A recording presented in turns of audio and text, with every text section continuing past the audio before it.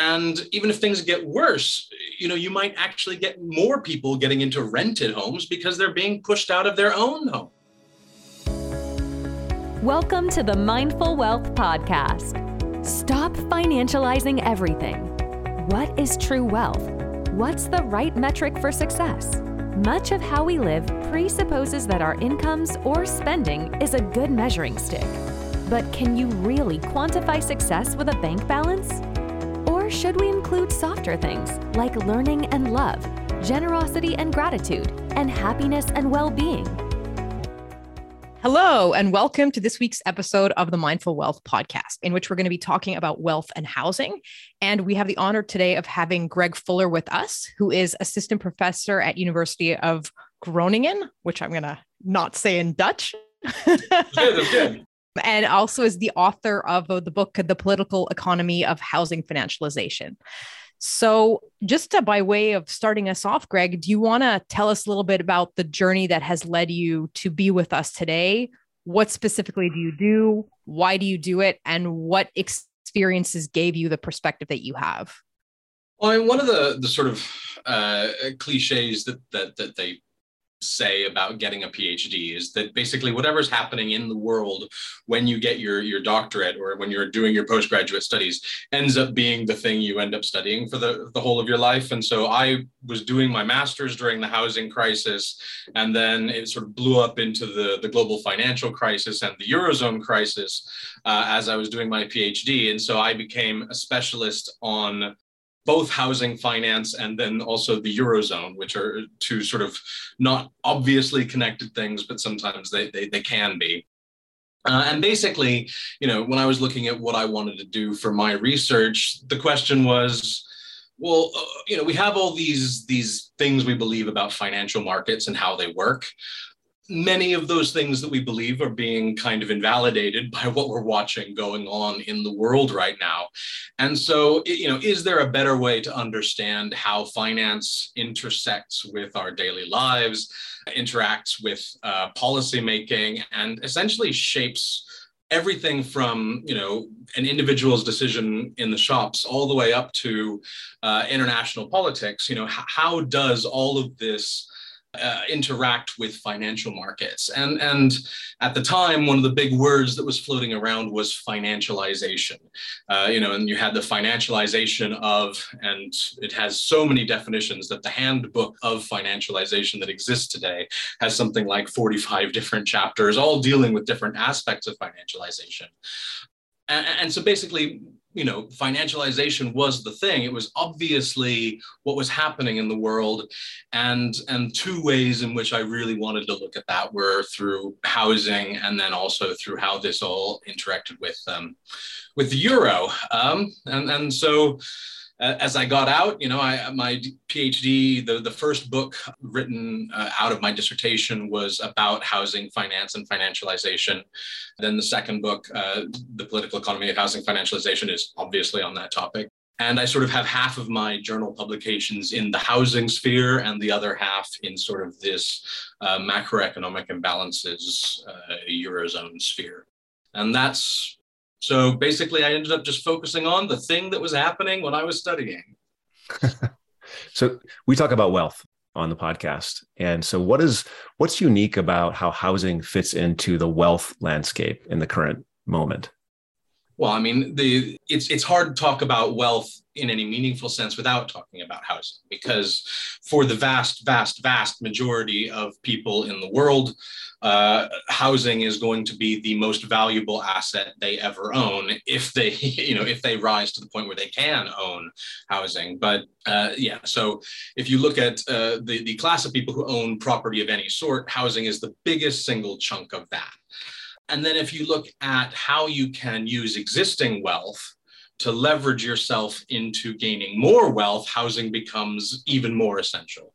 Because, once you're on the housing ladder, essentially, if you have a certain amount of equity built up in housing, you can use that you can borrow against it to invest in more housing. You can borrow against it to invest in things like, crypto and NFTs, although it seems like that was a very bad idea to begin with. And we're very glad to be seeing that go out the way. But basically, housing is the biggest chunk of your wealth. And then once you have it, you can use it to generate more wealth. And so that is, even if you look at sort of like these big books like Piketty's Capital in the 21st Century, you can't escape the fact that housing is, especially for the middle class, that is where their wealth is. And so as a result, it becomes hugely politically significant as well, because when you start making housing policy, you are making policy that directly impacts the wealth of most voters, or a good chunk of voters. So that's why I would say it's always, housing is always near the center of that wealth discussion. Is there anything unique in the present moment about it? What do we mean by the present moment? Like the current year, the current decade? Let's say the current election cycle. Is there anything unique about it, like right now, in terms of post-COVID? Like not to make it too U.S. centric, right? Like post-COVID, we've gone through an iteration of something, and so yeah. Sure. I think there's a lot of different ways to answer that. I mean, one of them is sort of more on the sociological, anthropological side of, as we move away from the workplace, and the home becomes much more of a hybrid workplace and then site of traditional reproduction, like, sort of labor reproduction, that kind of thing, where basically the home is now part of, your personal life and your professional life at the same time. I think that's an important shift. But I think that from a sort of where my expertise lies is in political economy and economics. And there, the crucial thing right now is that, we're in an inflationary environment that's unlike anything that we've seen in my lifetime. I mean, I'm nearly 40. And these sort of are the inflation rates that would have prevailed in the decade, or higher than in the decade before I was born. And in the American context, inflation has a direct effect with mortgages in particular, because you get the 30-year fixed mortgages. And so one of the very few groups of people who actually directly win from high inflation in the United States are people with large fixed rate mortgages that they took out over the last few years. So you have that one weird dynamic. But I think the dynamic that matters for more people is that, in an inflationary environment, the central bank is going to come under a lot of pressure to raise interest rates. That's exactly what they're doing. And as they raise interest rates, that effectively makes mortgage lending more expensive. So if you're going to borrow, if you're going to buy a house, it's going to get more expensive to do that. And it's going to push housing prices down. So, I mean, we've been looking at, quite some time of pretty consistent housing price increases. And as interest rates rise, especially going, if we're talking about the United States going into the midterms this year, going into the 2024 presidential election, by 2024, you could be looking at housing price declines over the past few years, which, if you go back to what we were talking about before, if your house is the biggest store of your wealth and it's losing value at the same time as you have an inflationary environment, which causes your income and your sort of liquid wealth to lose value, that's obviously a potentially very toxic political environment to be campaigning in, especially if you're an incumbent. Right. Mm-hmm. But just to, before I ask the next question that I had on the, on the agenda, is that not kind of more supportive of equality? Because I know, let's say, in the Canadian context, we had this incredible upward price spiral through the money printing of COVID and very low interest rates. So our thing really ballooned. I think that happened everywhere, but in Canada, it was especially bad. And so now, as we're looking down the barrel of what they call a correction, even though interest rates are higher, it means that maybe people will have access to property in a way that they wouldn't before. So it kind of sucks for the people who already own something and see that value decrease a little bit, but maybe it's democratizing the first step on the property ladder. Am I wrong about that? If you held access to finance even and said, all right, access to mortgages is not going to change, and we're going to cause prices to come down, then yes, I think you'd be right. You'd be basically taking people who were not able to buy into housing and giving them more access. But in practice, what's going to happen is that, yeah, housing prices are going to fall, which could theoretically invite some people into the market. But those same people are going to be facing stiffer underwriting restrictions when they're looking at mortgages, because mortgage lending tends to get tighter during recessionary periods. Mm-hmm. And so they wouldn't be the ideal borrowers for the mortgage lenders themselves. And what you sometimes see in these situations, rather than a more egalitarian spreading of the housing wealth, is that the kinds of borrowers who can sustain larger amounts of debt because they have very strong reputations and lots and lots and lots of capital, they become the preferred borrowers. And you might actually end up seeing consolidation of the housing stock within some institutional investors. And especially when we look at rented homes, that is absolutely what we are seeing, is that a lot of housing stock is now being bought up by big institutional investors who can carry the debt necessary to buy the property.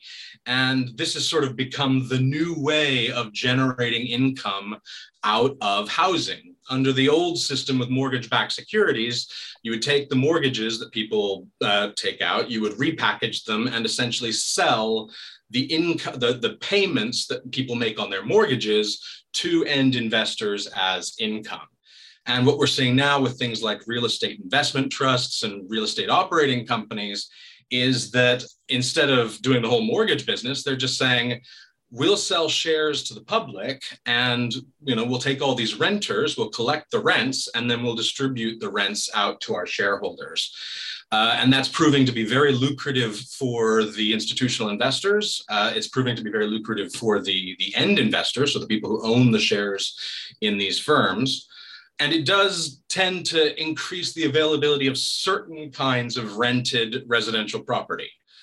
But not all, but only certain types, right? If you are a person who is looking to rent in a relatively urban area and you're highly educated and you want to go work in an urban center, if you're talking about the United States and sort of one of the big coastal cities, or even some of the fast growing cities along the Sun Belt, you're in great shape. If you need affordable housing, or if you need lower end housing, or if you need housing in a more blighted economic area, that sort of transition isn't going to help you gain access to housing at all.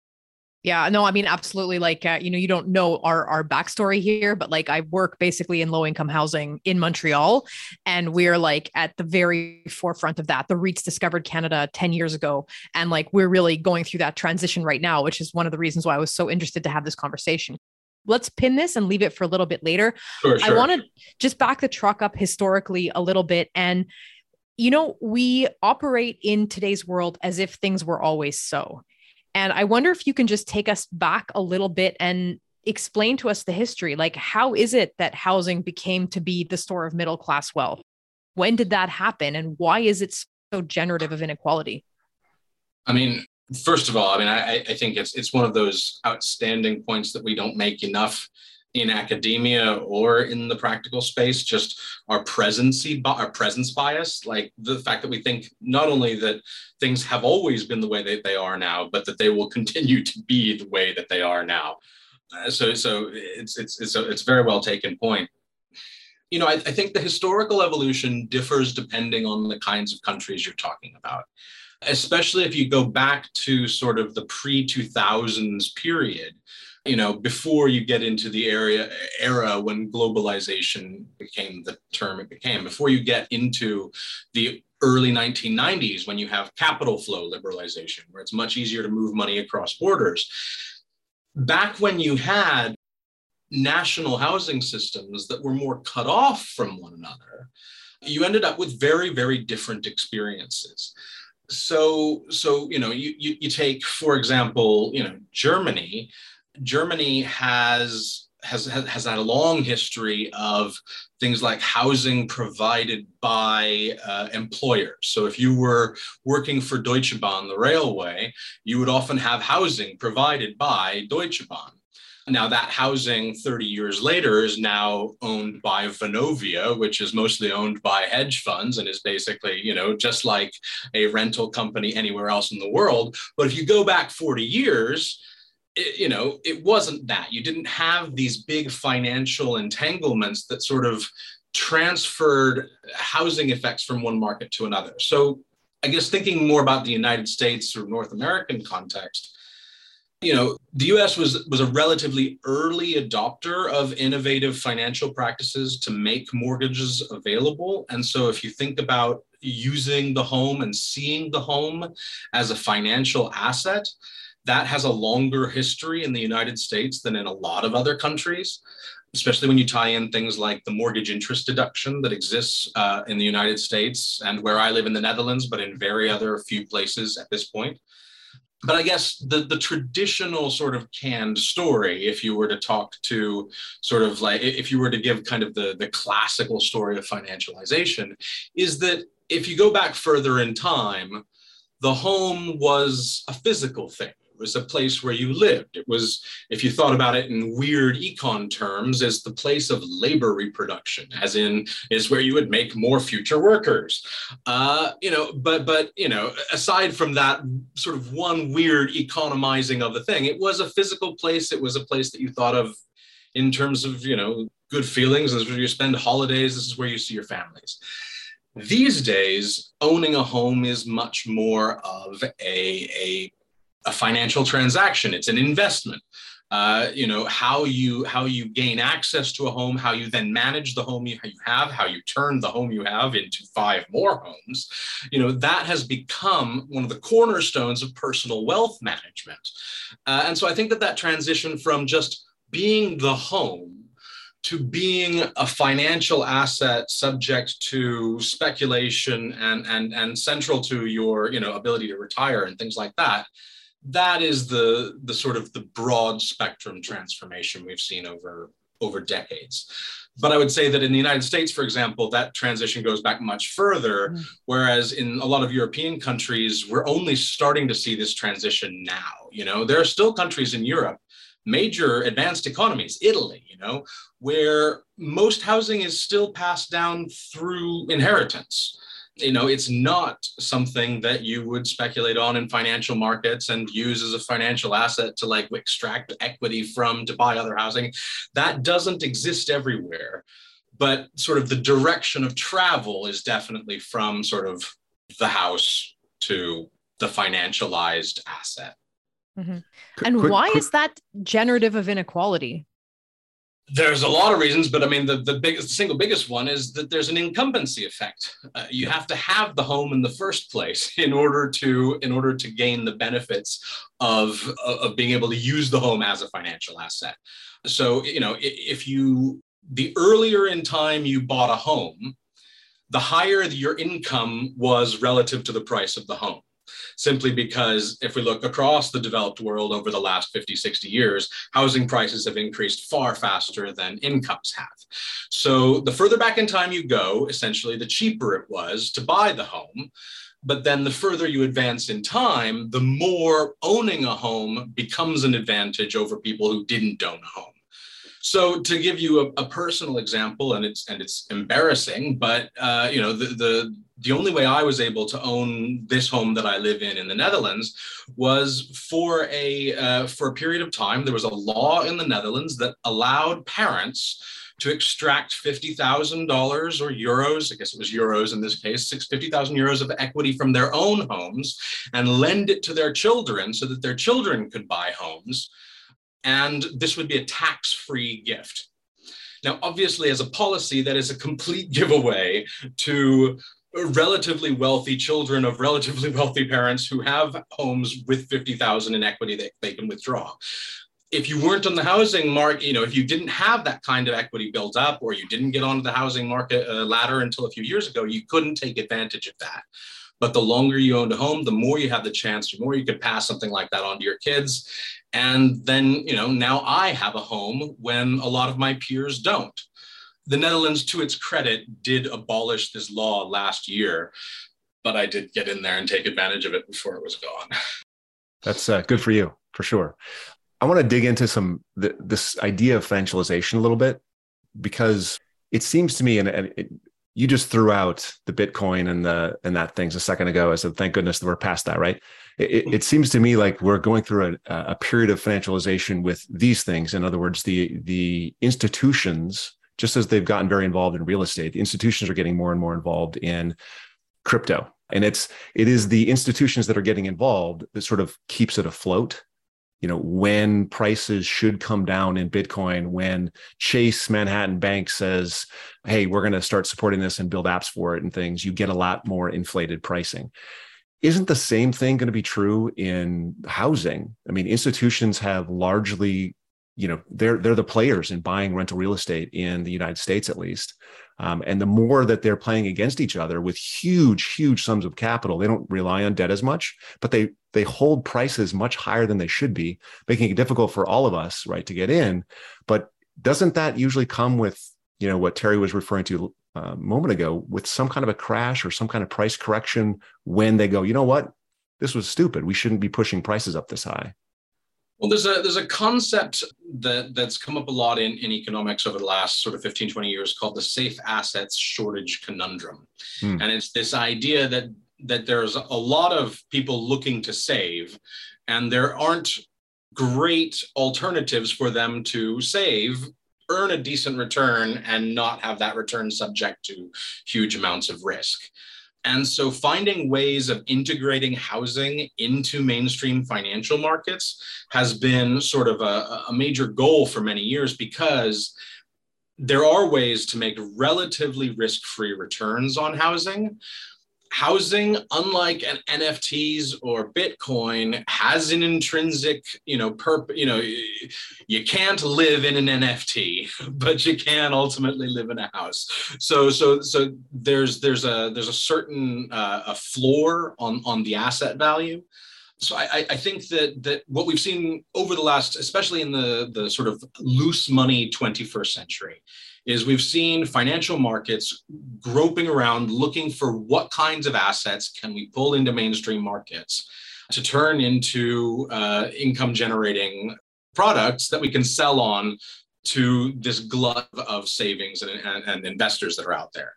I think that as interest rates rise, and what we're seeing right now is already the start of a correction, and we are seeing corrections in some of the more esoteric, weird stuff. Because when you give people essentially free access to money, some people are going to invest in odd stuff. And I would say that, NFTs were kind of at the pretty far edge of the weird stuff. There are definitely some applications of crypto and blockchain that are very useful, and I'm not going to slug off all of the cryptocurrencies. But in general, these were pretty fringe products allowed by a long-term low interest rate environment and a desperation for things that were going to earn a return. Housing, on the other hand, the thing that they're doing there is just finding new ways of structuring very reliable payment streams that already exist. Rentals, even in downturns like we're looking at right now, places, big residential properties, major MFR, so multifamily residential properties, they're looking at near full occupancy. And even if things get worse, you might actually get more people getting into rented homes because they're being pushed out of their own homes. And so the counter-cyclical protection that you get from buying a share of an REIT that's basically just passing rents on to you, that is a great new way of generating an income-bearing product out of housing that just didn't exist 20, 30 years ago.